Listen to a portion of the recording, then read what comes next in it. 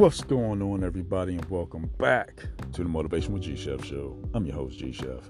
Hopefully everybody's having an absolutely fantastic, amazing, and just blessed rest of your day and week so far. Like always, we get right into it.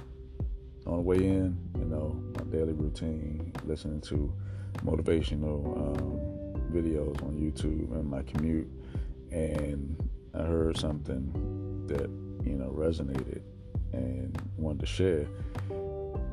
It was Lisa Nichols. She had said she was doing a talk, and just her 3-minute segment that was on there. She was saying, shine bright. Don't dim your light for anybody. If you go into a room, don't feel as though that you had to dim your light to meet the expectations of that room. If you shining too bright for some people, let them put on shades. And a lot of times we find ourselves having to just dim down what we who we are, how much information we know, what we had to share with other people, and we just dim our light. We keep dimming our light and then letting other people shine. No, shine your brightest. You're not trying to outshine anybody, but you are being you, and you just radiating your own energy. You are being at your fullest potential. You're not withholding your shine. We're not out here to outshine anybody, but it's time for us to stop dimming and start illuminating our environments that we walk into. I just like your energy. How people gonna like your energy if you keep dimming it? Oh, I like your personality because you just, you brighten up the room. How you gonna brighten up the room if you keep dimming your energy? Be who you are all the time.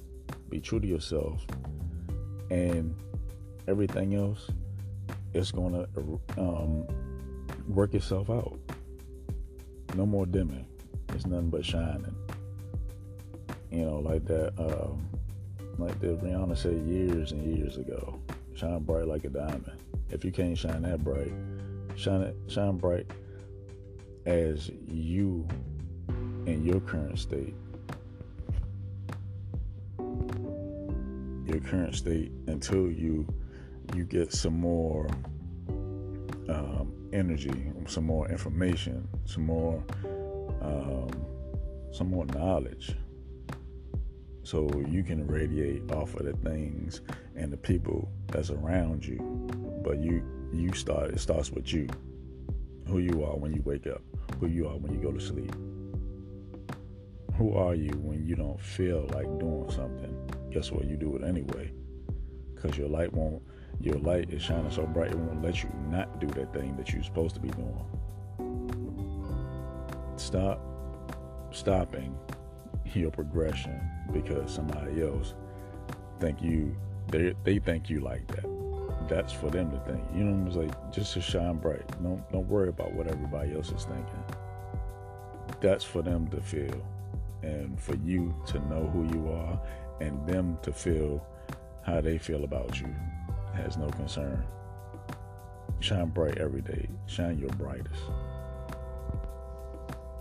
Even though you might be going through something, you still, and you feel like your light is out, you still can have that spark.